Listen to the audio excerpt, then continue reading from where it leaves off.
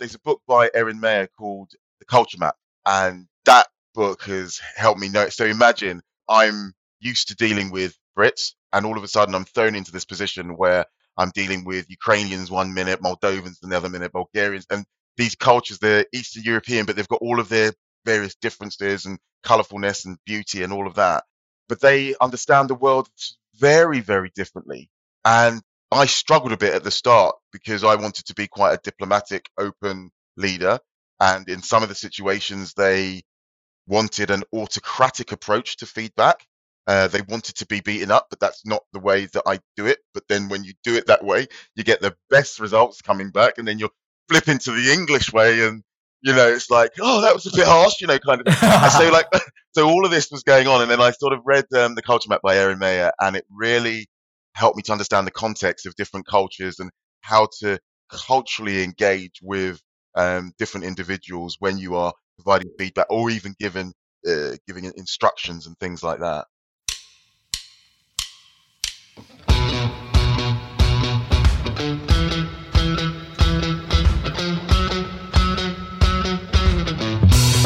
Welcome to the How They Lead podcast, hosted by Benjamin Wade and Ben Stocken.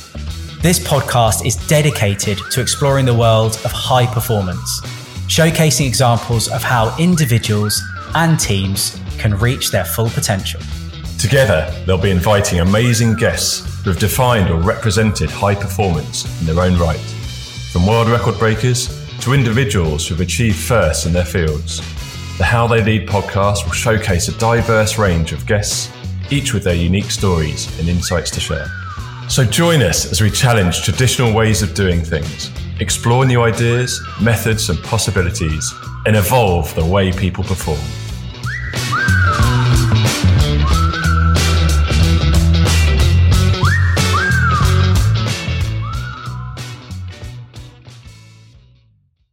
Glyn, welcome. Thank you for joining us today on our latest episode of How They Lead.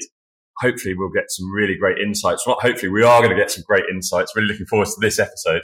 Some insights from your own personal life, also your business, which is going from strength to strength, as we've seen in the news. So I will hand back over to you for a little background of who you are, what you do, and why we're all chatting today on our Glyn. Cool. Hi, my name is Glyn Blaize. I'm the COO of Amdaris, a software scale-up business. We have been going through an exciting journey. So we're 13 years old. However, we received investment 3 years ago, and we've gone from around circa 200 people to 1,000 people over the last 3 years. I lead the people function, the recruitment function, and our centers across Eastern Europe. So as an organization, we have about 70 people in the UK, and then the rest of our employees are across Ukraine, Moldova, Romania, Bulgaria, and Dubai. That's a pretty interesting synopsis, especially with that growth. That's something we're going to delve into. I know. Yeah. I can't wait to delve into that. And I think I love this episode. I've been waiting for this episode for a while because you're a hard person to pin down to start with because you're very, very busy. I mean, those growth headcount numbers tell that story as well. But we've had the benefit, the privilege of getting to know Amdaris when you were about 200, 250. And kind of seeing and being a small part in that journey so far. So hopefully we can dip into some of that as well. So first off, the objective for this podcast is for us to share some lessons you've learned, some mistakes you've made, some of the wins, so we can fast track some of the learning for emerging leaders and business owners coming through. So this is all about giving and sharing. So my first question, Glyn, is what's your approach to leading people and teams? What's my approach to leading people and teams? I kind of see myself as the great puzzle maker, and my role is to get all of the puzzle pieces in the right places so that you get like a beautiful puzzle, beautiful picture, beautiful 3D thing that you put together. But I feel like you get the right people in the right places and give them the freedom, sky's the limit. And do you have someone that you aspire to be, or who, like a role model that did that, and you've seen how they've orchestrated that puzzle and the end result, growing up or now in business as well? Yeah. So from a role model from that perspective, I think I've had role models who've helped me shape the way that I view the world. I think, like, if I think of the first and probably the biggest influence in my life was my dad, and he was like sort of proper superhero status, came over from the West Indies in the 50s, came to England. This is the time where, you know, black folk weren't really welcomed in the UK, had a really hard time, couldn't get a job. But he has so much resolve that he worked his way through some really, really difficult circumstances. And he would talk about stories about in the 60s where you had the skinheads and you wouldn't be out after a certain time because you'd get beaten up by the skinheads. But he somehow worked out how to befriend these guys and ended up having his own skinhead protectors because he'd made friends. And he just had this way of looking at the world and just like seeing problems as if someone doesn't like you, or if you're not able to get where you need to get to, it's not, the challenge isn't to fight against that. The challenge is to make that person want to like you. And then I had the privilege when I was sort of a young and up and coming rookie, I knew I was going into director position, and I'd gone to Leaders in London, which was a sort of a leadership conference. And I think there was Mikhail Gorbachev, Tom Smith, Madeleine Albright, wow, Bill Clinton, and they were all there. And the guy who compared it, he was Rene Carriol. So he was of Pepsi and Marks and Spencer's fame. And I'm just there, and I just saw this guy, and I'm like, I want to be you. I want to be you. So I managed to find out his PA's email address and emailed her, and she says, no, Rene's too busy for you. And I emailed her back, and something really cheesy like, my name's Blaize, he wants to see someone called, like, just something really ridiculous. Anyway, I got this email back, and it said, Rene will meet you at 1 the Aldwych. You have an hour. And it was that's all it had.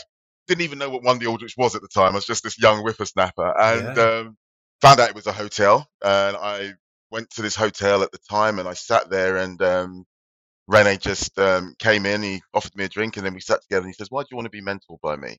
And I talked to him about my dreams, my aspirations, what I was doing with sport and things like that. And he says, "I'm going to mentor you, but I'm not going to tell you what to do. I'm going to tell you stories, and you're going to learn from the stories. I'm going to allow you to sit in meetings, and you're going to learn when you hear things in meetings." And it was just this, it was just a different way of just like looking back now. It feels like, you know, when you read these old books and it's like, and they sat at the master's feet. It was a very much like very old fashioned in that respect. And I saw him conduct meetings as CEO of Sage, and just seeing him doing like so many different things. And it was just a joy that I then used that to work out how I was going to navigate leadership and things like that. So yeah, little story for you. You learned from osmosis and just sucking up the information and how he acted and responded in different scenarios. What a cool story. Yeah, I like that. What a cool story. Would you say that everyone needs a mentor then to do what you've done or be in the business and see the growth that you've had? Would you suggest scale-ups and startups out there, everyone tries to get a mentor? I don't know, because I do think that I was privileged to have stumbled across someone who not only was very, very good, but I was kind of wowed by them. So I think, you know, sometimes when you're open, aren't you? And it becomes very, very sticky. I think a mentor doesn't necessarily need to be a person. I think there's a lot of content, a lot of information, a lot of books, a lot of things out there. And I think that the key thing is not necessarily finding a mentor, but the key thing is finding the sources of knowledge that are going to enable you to be who you need to be. So, you know, someone could read a biography of someone who, I don't know, was a great explorer, or who did some incredible things, or went through hardship, or just had a normal life but looked at the world through different eyes. And that could tap into their inner psyche, because we're all very different in the triggers that make us do what we do. So I think if we look at mentor as a person, maybe not, but if we look at mentor as a thing, then yes, absolutely. It's a good way of thinking. I've never heard that before. I really like that. I think I'm still that was an incredible story to start with, and I have so many questions. So I'm going to ask that question first. What would you have done if that second email wasn't answered? I would have kept searching. I think I'd have definitely kept searching, because at the time I was listening to, you know, the likes of Anthony Robbins and a lot of the self-help guys from America, and I really liked their energy and their passion and the way that they construct. So I was after something, so I would have kept on looking. And I think just by nature of doing the second email, it just, you know, I knew that there was this thing to go for. I think I would have continued. And I think at the time as well, I think, you know, Rene was brilliant, but I kind of was at the start of my journey. So I would have found someone else who was hopefully just as brilliant, but it just resonated. Just everything that he did just seemed to resonate. Yeah. And so you had that kind of quite influential moment. You've already talked about your dad as well. And then you've got this kind of business mentor, and you're very sponge-like because you're very early stage. Have you finished playing rugby at this point? You're in business or? Yes, yeah. Well, I stopped playing pro. I was now just playing village. Just play with the rest of us. Just play with What down a peg or two. Okay, so you're in business, and business was recruitment. Was recruitment, yes. Business, of course, it was like one of the best industries out there. Business was recruitment, and so you've kind of taken, being kind of seeing your dad kind of, as a role model for you. And then you've got this like business mentor and this concept of you're reaching for knowledge, listening to Tony Robbins and probably walking on like fires and stuff like that, following Tony Robbins. And what I'm interested in is now, so let's fast forward, because you founded, recruitment, founded a tech business, kind of exited that. And then you're in Amdaris, and you said you see yourself as like the puzzle maker. And I like the 3D switch as well. It's like this 3D puzzle. How has everything you've kind of absorbed up to this point, where you're in Amdaris, like it's 200 people, how has that influenced how you've built the people team and the talent attraction team and the centers now? Yeah, so I think from my history, I think there's no substitute for wisdom. I think, when you're young, you can be the brightest person in the room, not in the book, in the room. You can be the brightest person in the room, but you may not have the wisdom of how things fit together. The nuances of people and personalities and environments and all of those type of things. So I think coming into Amdaris, I had quite a lot of knowledge, a lot of things which had gone really, really well and things which had gone really, really badly. One of the things that I had learned along the way is that getting the right skill sets, and sometimes in getting those right skill sets, don't always want the perfect person for the job because you can't find them at the time. So I often think about this in terms of teams that I've had to build. Because we had to move fast, I wasn't able to get a 10 out of 10, but I knew what were my 8 non-negotiables that I was happy with. And then I would look for the 2 things that I could supplement that they didn't have, not something that they didn't have and I couldn't supplement, because then you're at a double deficit. So that's really helped sort of building the team and saying, right, okay, so my head of people on paper, when I brought her in, a lot of people said I shouldn't have. She wasn't as experienced as she ought to be. But I could see in her that she had exactly what was needed. And when it came to sort of maturity, stakeholder management, these type of things, I knew I can take her on a journey and take her where she needs to go. But in terms of having a mind to understand that we're moving from a traditional HR process to an agile HR process, and in order for us to scale as quickly as possible, your mind needs to think differently. You need to work in sprints. You need to be iterating constantly. You need to have no fear of failure whatsoever. She had that, and I knew that that was going to work. Or if you look at my head of recruitment, I knew that when it comes to developing the team and leading by example, he was very good.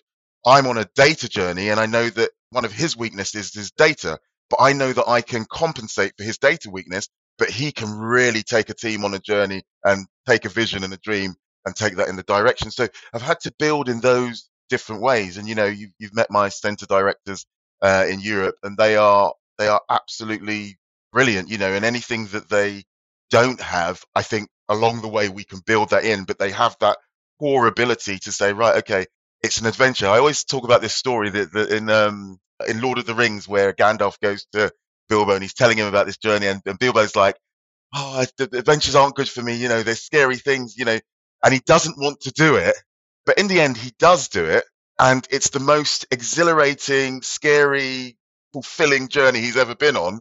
And I think that's what I paint to my people, is that it's going to be a freaking crazy time, but we're all going to learn along the way. We're all going to cry along the way, and we're all going to laugh along the way. But we're all going to have these experiences where we hand something back to someone else and say, look, I've learned, I've grown, I've developed. You mentioned your 8 non-negotiables, quite specific there. Could you let us know what those are? Because I'm sure there's lots of people out there who are either on that journey at the beginning. Now, Glyn's, I'm going to buy you some time. Glyn's going, did I say 8? I'll keep talking I meant 2. a little bit longer. 1.5. Glyn, can you share a couple of those 8? Like 1 or 2 of them. So when I say non-negotiables, I don't mean like actually like so like for each position so I work off, like, let's say for instance, profiles. So if I'm hiring someone to head up HR, for instance, rather than it be a job description, there'll be like a profile that I will create for that person, or what will be the right person for that role, and it will be characteristics, and I'll do that for each role. So for instance, I've got a centre manager in the UK, and like like she'll have, like, one of them was like unflappable optimism, so that makes no sense, but it does make sense in the context of the type of person I want to work within that role. Or do you know what I mean? Yes. Yeah. So it's like those type of things. I think unflappable optimism, like that's like a Myers-Briggs uplift, I think. Like, how do we interview this? Oh, they're a 9.5, unflappable optimism. Yeah. How do you know that? But the interesting thing is the people who have that, they resonate with those words and those emotions as they read it. And I noticed this in the interview process, that those who really connected had, like, if they were like, this is me, and they wanted to share why that was them, as opposed to can you do this? Brilliant. Tick. Ask me I'll ask you a competency-based question on, and you can use the STAR model to answer it, and we'll learn nothing. No, I really like that, and I think the way that you've painted that picture about how, like, the puzzle builder, it sounds like, and I might be stretching this analogy a bit, so bear with me. It sounds like they might not be the right piece for the puzzle, but actually the picture might change, like, as you're going, in terms of what you're building, because you're building at scale. You know what the vision is, you know what the mission is. But actually, in terms of, like, the journey of getting there, Lord of the Rings, like, it might be a slightly different picture as we go to then morph into the end result. And that's the nature of leading and growing teams and developing people. Yeah, I like that a lot. Yeah, I like that a lot. Cool. Okay, well, you can have it. Borrow that. You can't have it. You can borrow it. I like it. You can borrow it. Okay, cool. So I think I think we've learned a lot there about, in terms of, like, self-leadership. Like, if you're going to lead people like that, then you've already shared that you're going to roll your sleeves up and get into the weeds to help them with some of the bits that they might not have right now. What's your process then in terms of, like, developing those bits? Because otherwise you'd never sleep. Like, 1,000 people in the business. I know you work a lot anyway, but you would never sleep. So what's your process then to be able to, like, enable them to have more autonomy and develop that skill set? How have you gone about that process? So because I like to be quite hands-off in my leadership, I'm very much in terms of trying to be very, very clear in creating a vision. And I think the clearer you are in the vision that you want, the easier it is for someone to work out your vision. So let's say, for instance, as we've gone on this journey, I can't do everything, but I knew that we wanted to move the human resources from a traditional, straight-laced human resources function to quite an agile human resources function, whereby these are the outcomes. So I've got these projects that I need you to achieve. Now, the way that I perhaps would have achieved it, and this is the learn for me, because I think a number of years ago, I would have probably directed how I want it to happen. And what's quite good is when you're too busy, you kind of can't see what people are doing, but you get to see the result, and you realize that as long as it's like the ingredients to a recipe. As long as you make sure that those things are correct and the measurements are correct, and you let that person do what they've got to do, then they'll come back with a masterpiece. I used to do this talk where I talked about, if someone gave you a piece of marble, what do you come back with? And the value that you bring is how you give that piece of marble back to someone. Are you going to do sort of like a Michelangelo statue, or are you just going to give it with a few chips in it or whatever? And I think this is what we do with our people, isn't it? That we give them this block and we say, I need you to create, and this creation needs to be this. It needs to be this. It needs to bring this type of emotion. It needs to have this type of result. We need to achieve this. And I think this is the thing about leadership, isn't it? That I'm measured not on how it's done. When you think about it, when I sit in the SLC with the C-suite, I'm not being measured on how we do it. I'm being measured on was it done and was it done really well, and has that created revenue, has that created value, and has that created profit for shareholders. So therefore, if you're able to take that and realize that you're empowering your people to be really creative in doing things, and sometimes it goes horribly wrong, but those are just opportunities to go, right, okay, let's do it better next time. Yeah, let's do better next time. And there's actually joy in that. Do you know what I mean? And like sort of people call it failure, but I don't necessarily think it's failure. I think it's just finding out other ways to do things, because in another circumstance, that process that they went through could actually work, but the business may not be moving at that speed. Well, it's only failure if you don't learn from it, isn't it? If you don't learn and grow and take the lessons from it, it is failure. So I think it's probably like repeating the same mistake in exactly the same scenario twice. But as you've just said, you can repeat the same process and have different results in different parameters and resources, etc. I think the statue you were looking for is the David. Yes. The Michelangelo. Yeah. Yes. The marble one. Yeah. I was going to say that the vision that you're saying, how effectively you communicate that's effectively putting in the you've mentioned riverbanks or the guidelines, isn't it? So if you can get across your vision in a really concise manner, that gives people the guidelines to operate within, and then they have the autonomy and you're empowering them to come back to you with those results, but they get your vision and the overall goal. And getting them excited. I think if there's one thing that I feel like I'm good at is galvanizing people around something bigger than themselves. Like, you know, if there's like a superpower that I've got, is like, it's like I can create this vision of something that we all need to run at. Like, don't know how we're going to do it, but I can create something that's really, really exciting and compelling. And that's really worked quite well. And then it's bringing the pieces of the puzzle that you know that they're going to be able to get this, and they're going to use their crazy imaginations and resourcefulness to achieve great things. Can I ask a question that we haven't covered yet at all on any of these? Yeah. Imposter syndrome. You just mentioned, well, you referred yourself to as a superhero, or superpowers at least. But have you ever had imposter syndrome? And if you have, how can people get across or get over that? You might not have done, but it's just something we haven't really covered. But actually, given how quickly you've grown and the scale that you've got to in a short space of time, and how well you're effectively leading, has that ever cropped up, that imposter syndrome for you personally? So yes, the answer is yes, but the answer is it's not crippling. So it would be back in like 2003, 2004. The Brian Tracy did a series.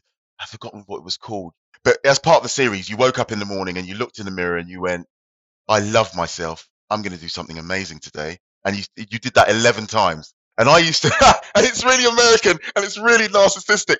But you know, when I believe that, you know, this like a lot of these, you know, like imposter syndrome and what cripples people is the actual self-talk that goes on when like you're an imposter, and then it's either I can crush this, or I am, what am I going to do? You know, kind of thing. You know, from the imposter syndrome has not necessarily been the challenge for me. The challenge for me sometimes has been like, as a black man in business, sometimes I'm going into settings whereby there is no one who looks like me, sounds like me. Well, maybe not sounds like me, but like no one who looks like me, or people aren't used to like my type.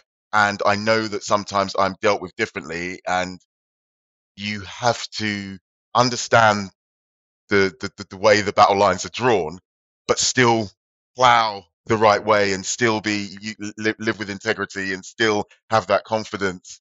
And that's something that I've had to learn along the way, and I found difficult as a younger man. But now I'm old. I'm like, oh well. But the way you mentioned taking that and using it positively, have you found that has really, really helped as well? Like how positive you are and how you come across and you're memorable and your persona as well. Has that played to your advantage as well and really helped in business, do you think? I think so. I think I'm a very optimistic, glass full, not even half full, but like glass full the whole time. Even when things put to the brim, overflowing. My glass overfloweth. That type of person. So I think in that respect, it has the benefit of being infectious, I think, which probably helps me in a lot of situations where if I was probably a little bit calmer and not like that it may not help as much. So you know, there are these things. There's two things that I see in Glyn, and we've known each other for years now. And years, we are old men. I just live by the beach. It doesn't show as much. Wow. So We'll edit that. Yeah. Right. Well, you're a superhuman, so fine. Okay. So, two things. The first thing is the imposter syndrome bit's really, really interesting. And I think you talked about like internal self-talk, and there's positive self-talk, like affirmations are effectively what you're doing when you were talking to yourself in the mirror. But then there's space for a lot of like over awareness and reflection, which I think can lead to apathy and a lack of action if people are in that space. And I think what I've seen in the way that you operate and other people who overcome an element of imposter syndrome and stepping up to bigger and bigger roles is action. And actually, if you are maintaining forward momentum, you kind of don't have time for an awful lot of that negative self-talk, because you're like, how do I get to the next thing? How do I get to the next thing? So I think I see that as well in what you're saying. I don't want to put words in your mouth, but is that fair? No, I'd say that's very fair. Yeah. I like that. Yeah, it's just something that came up with a couple of our clients, that imposter syndrome. We've never really discussed it, so it sounded like the right opportunity to bring that up and just see if you've experienced it. So I appreciate that. Thank you for opening up and explaining all. And I think the second bit, because I did say two, and I must finish with the second bit. The second bit is attitude and optimism and energy. And I think there's something that can be, there's an interesting piece around, should you have like the shouty kind of alpha leader or the more controlled kind of considerate leader? And there are people that are either end of that continuum and a bunch of people in the middle. And I think there's a difference there between loud and direct and introverted and quiet. And that this is something different, which I think is energy and enthusiasm. And I think energy and enthusiasm goes an awful long way when it comes to leading, collaborating, but also following. Like the people, we all follow people, whether that's customers or CEOs or whatever. Like if you follow with enthusiasm, you're going to get a better result. And I think one of my really good friends said to me, he's a pastor, and I remember he was giving a talk, and he said, I can't remember what the talk was about, but he said this. It was really strong talk. But the bit that landed with me, his name's Chris, and he looks after church in Reading. He said, you have two opportunities when you walk into a room. You can even be a thermostat or a thermometer. Choose to be a thermostat. Like set the tone, set the energy. Yeah, like that. Now you can do that within your skill set and parameters of whether you are quiet. You can still set like an intensity of tone and energy. And I think that's probably a bit of one of your superpowers, like from knowing you, like that infectious energy really comes across. And I've observed that in the people that you work with. Does it ever come across and people become overly friendly though? Because the way you're persona, you're very easy to get on with and likable. So do people take that as being overly friendly? And actually then when you have to lay down the law or be the head of a hyper-growth business, have you ever found it hard to achieve that balance? Or have you always managed to step aside? No. No.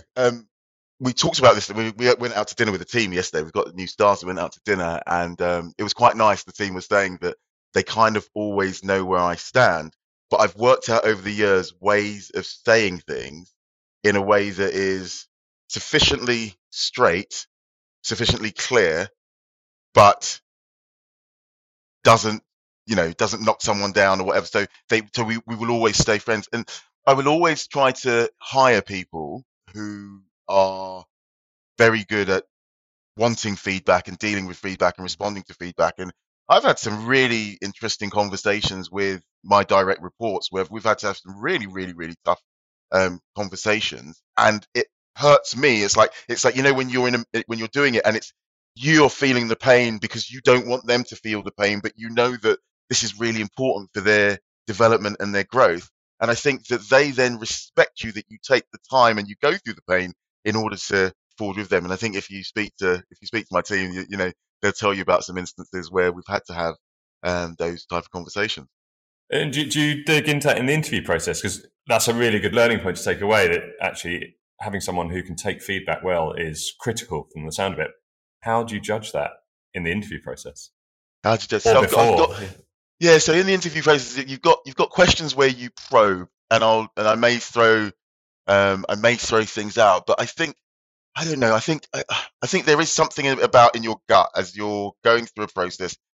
The older I get, yes, there is the formulaic way of doing things, but I do realize that, or I do think that the gut does play a big part in building the right types of teams with the right types of people. You get a feel for it, you know. Yeah, I mean, there's a bunch of research around like decoding what gut instinct is, Yeah. and actually, it's layers and layers and layers and layers and layers of experience that are then analysed at a semi-conscious level.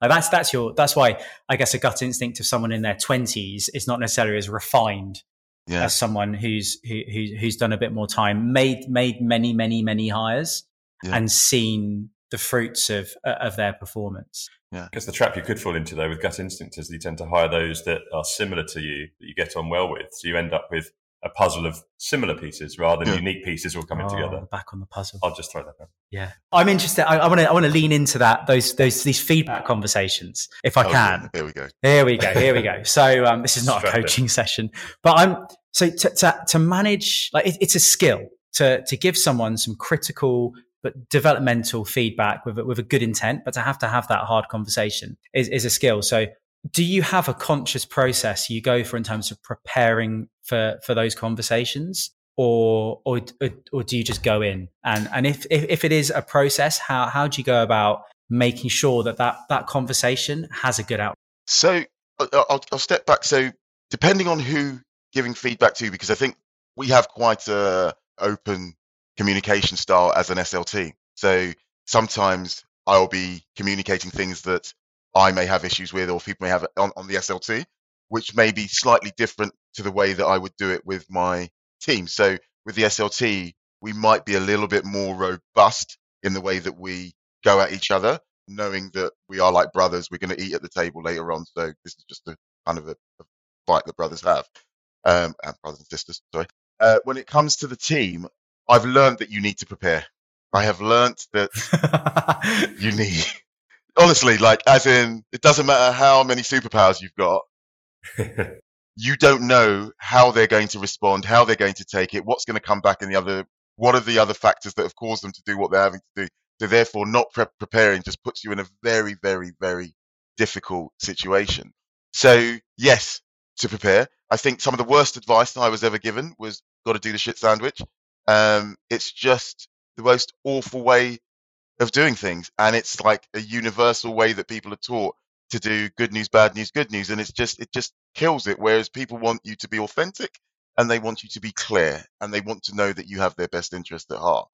There's a book by Erin Meyer called The Culture Map, and that book has helped me know. So imagine I'm used to dealing with Brits, and all of a sudden I'm thrown into this position where I'm dealing with Ukrainians one minute, Moldovans the other minute, Bulgarians, and these cultures, they're Eastern European, but they've got all of their various differences and colorfulness and beauty and all of that. But they understand the world very, very differently. And I struggled a bit at the start because I wanted to be quite a diplomatic, open leader. And in some of the situations, they wanted an autocratic approach to feedback.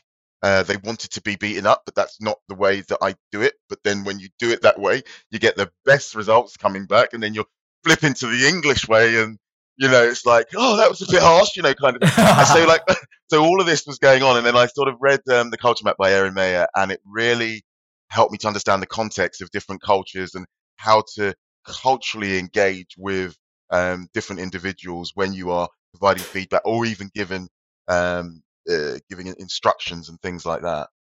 Yeah. It's funny you should bring that up, because literally on LinkedIn today I mentioned about giving feedback, and one of the biggest questions that we find is regularly not asked is just asking the person how they like to receive it. Yeah. Many times that's missed. It's such a crucial step into giving effective feedback. You just assume everyone likes to receive it the same way you do.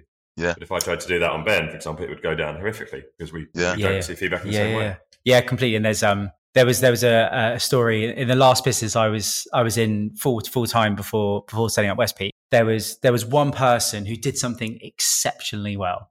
Okay, so they client meeting, absolutely smashed out of the park, came back, loads of work, and their director in front of the whole sales floor was like, just want to shout out this person, round of applause, everyone stood up, etc. That person's performance fell off a cliff.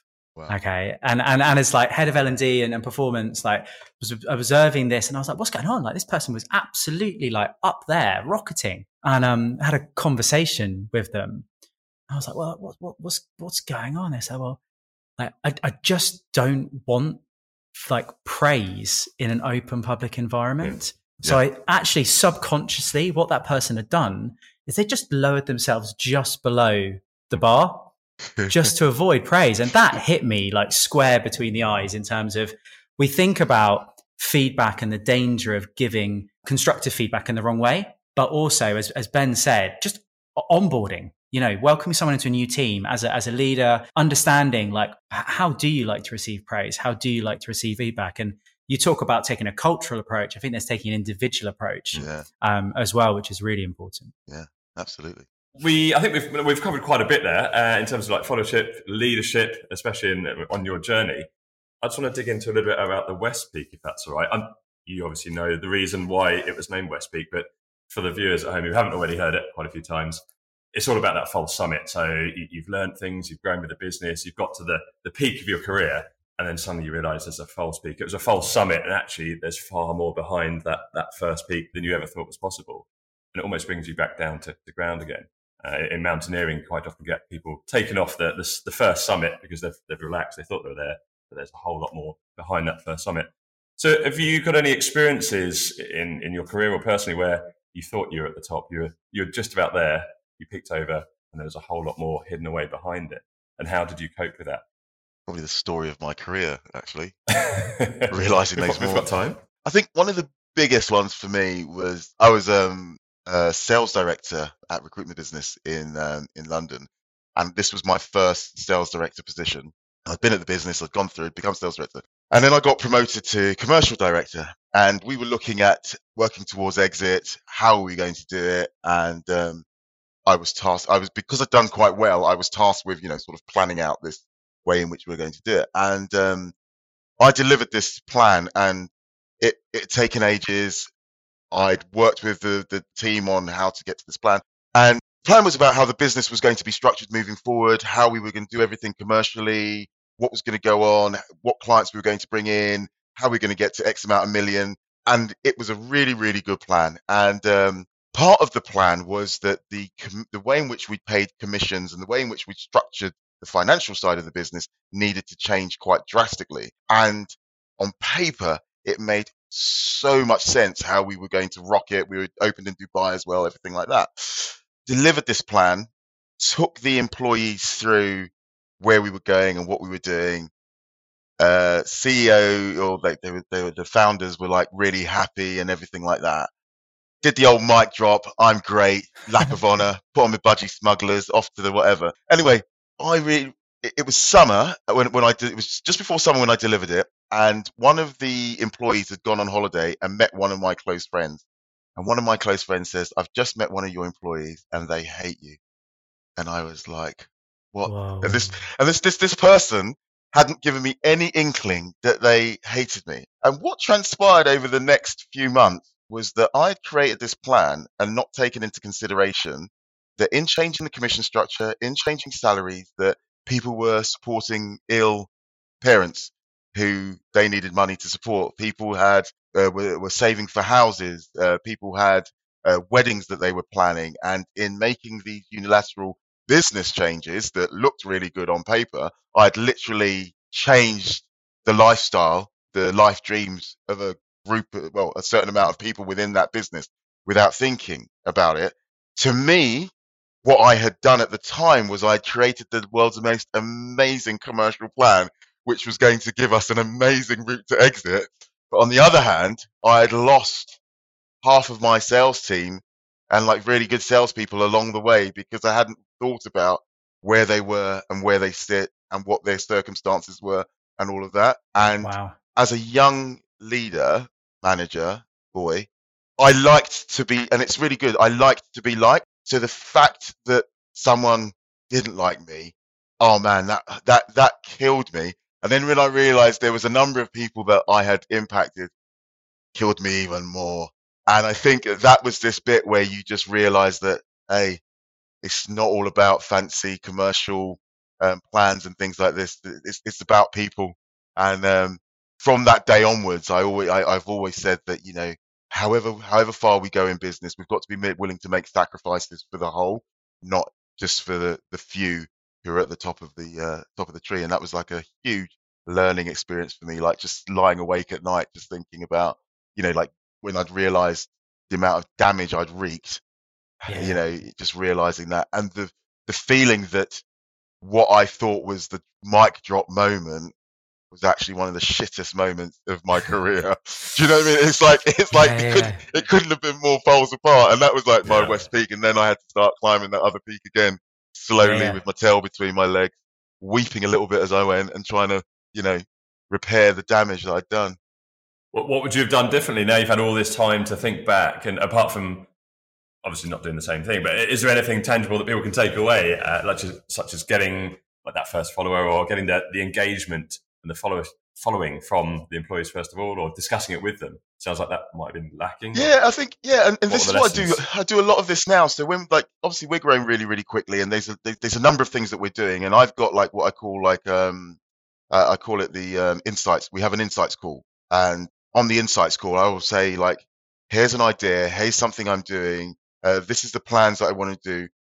What do you think about it? And so on it, I've got my team, my wider teams. You've got all of the HR, you've got recruitment, you've got my center directors, and you've got others on that call. And I will throw this out to them. And the interesting thing is, it's like you realize that the sum of the heads is so much greater than like when you're relatively successful. Sometimes you do think you know a lot, and like I'm just constantly on these insights calls, realizing that I see half the elephant, or not even half the elephant. I see the backside of the elephant.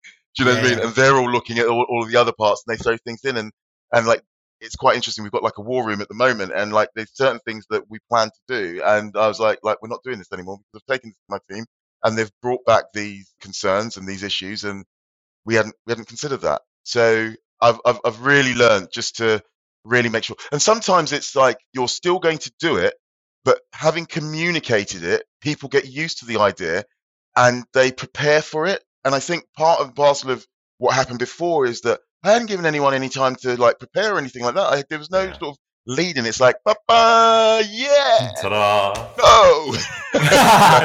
We're paying your commission annually. So I think that's such a good like just a great like package there in terms of the insights bit, the listening through the business, and like the best idea must win.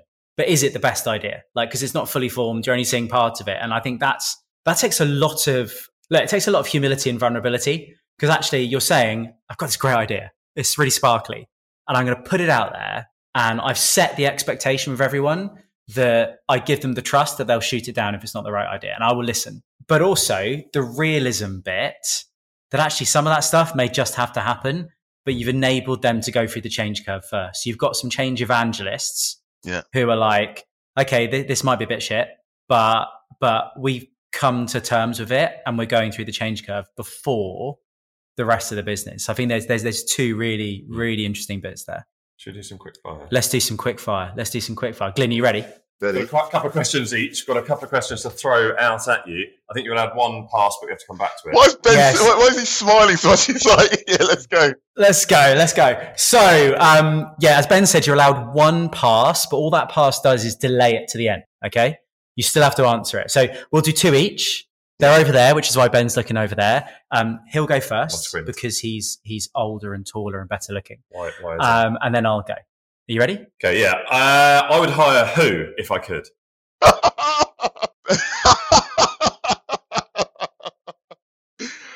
I know Stock and More, so I'd go with the no. I'd go with the no. Oh, no, it doesn't have to be us. Oh, no, it didn't have to be any of us. It could have been anyone.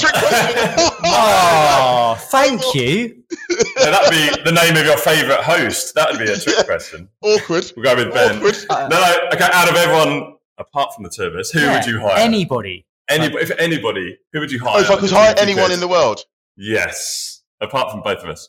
We can edit out the pause as well, so it is quick fire. We can reduce that bit down. That is such a good question. Such a good question. Jesus. Oh, okay. Very good answer. Right, okay. Quick fire. Start from scratch or improve? Start from scratch. Failure is... Oh, yes.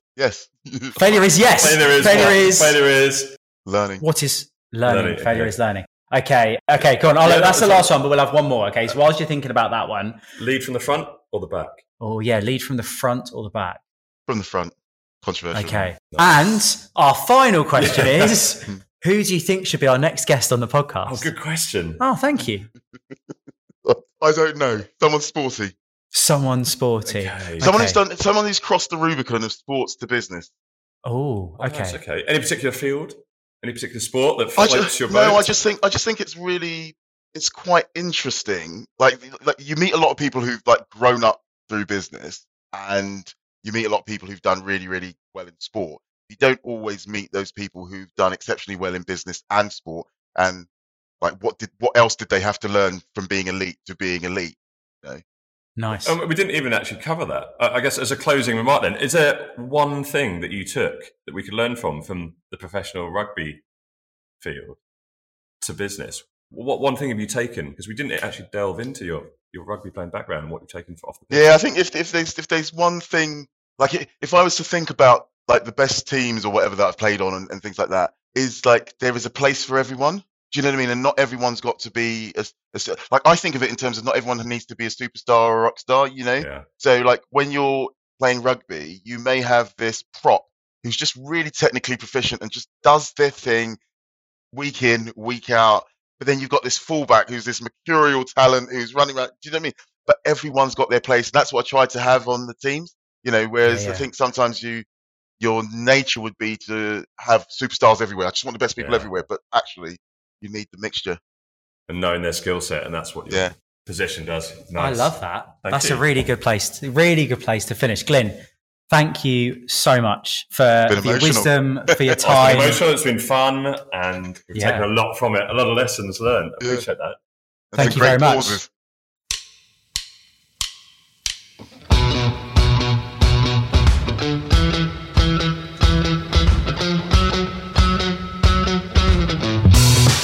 Thanks for joining us on the How They Lead podcast. We hope you've enjoyed this episode and learned something new about the world of high performance. If you have any feedback or suggestions for future episodes, please don't hesitate to reach out to us.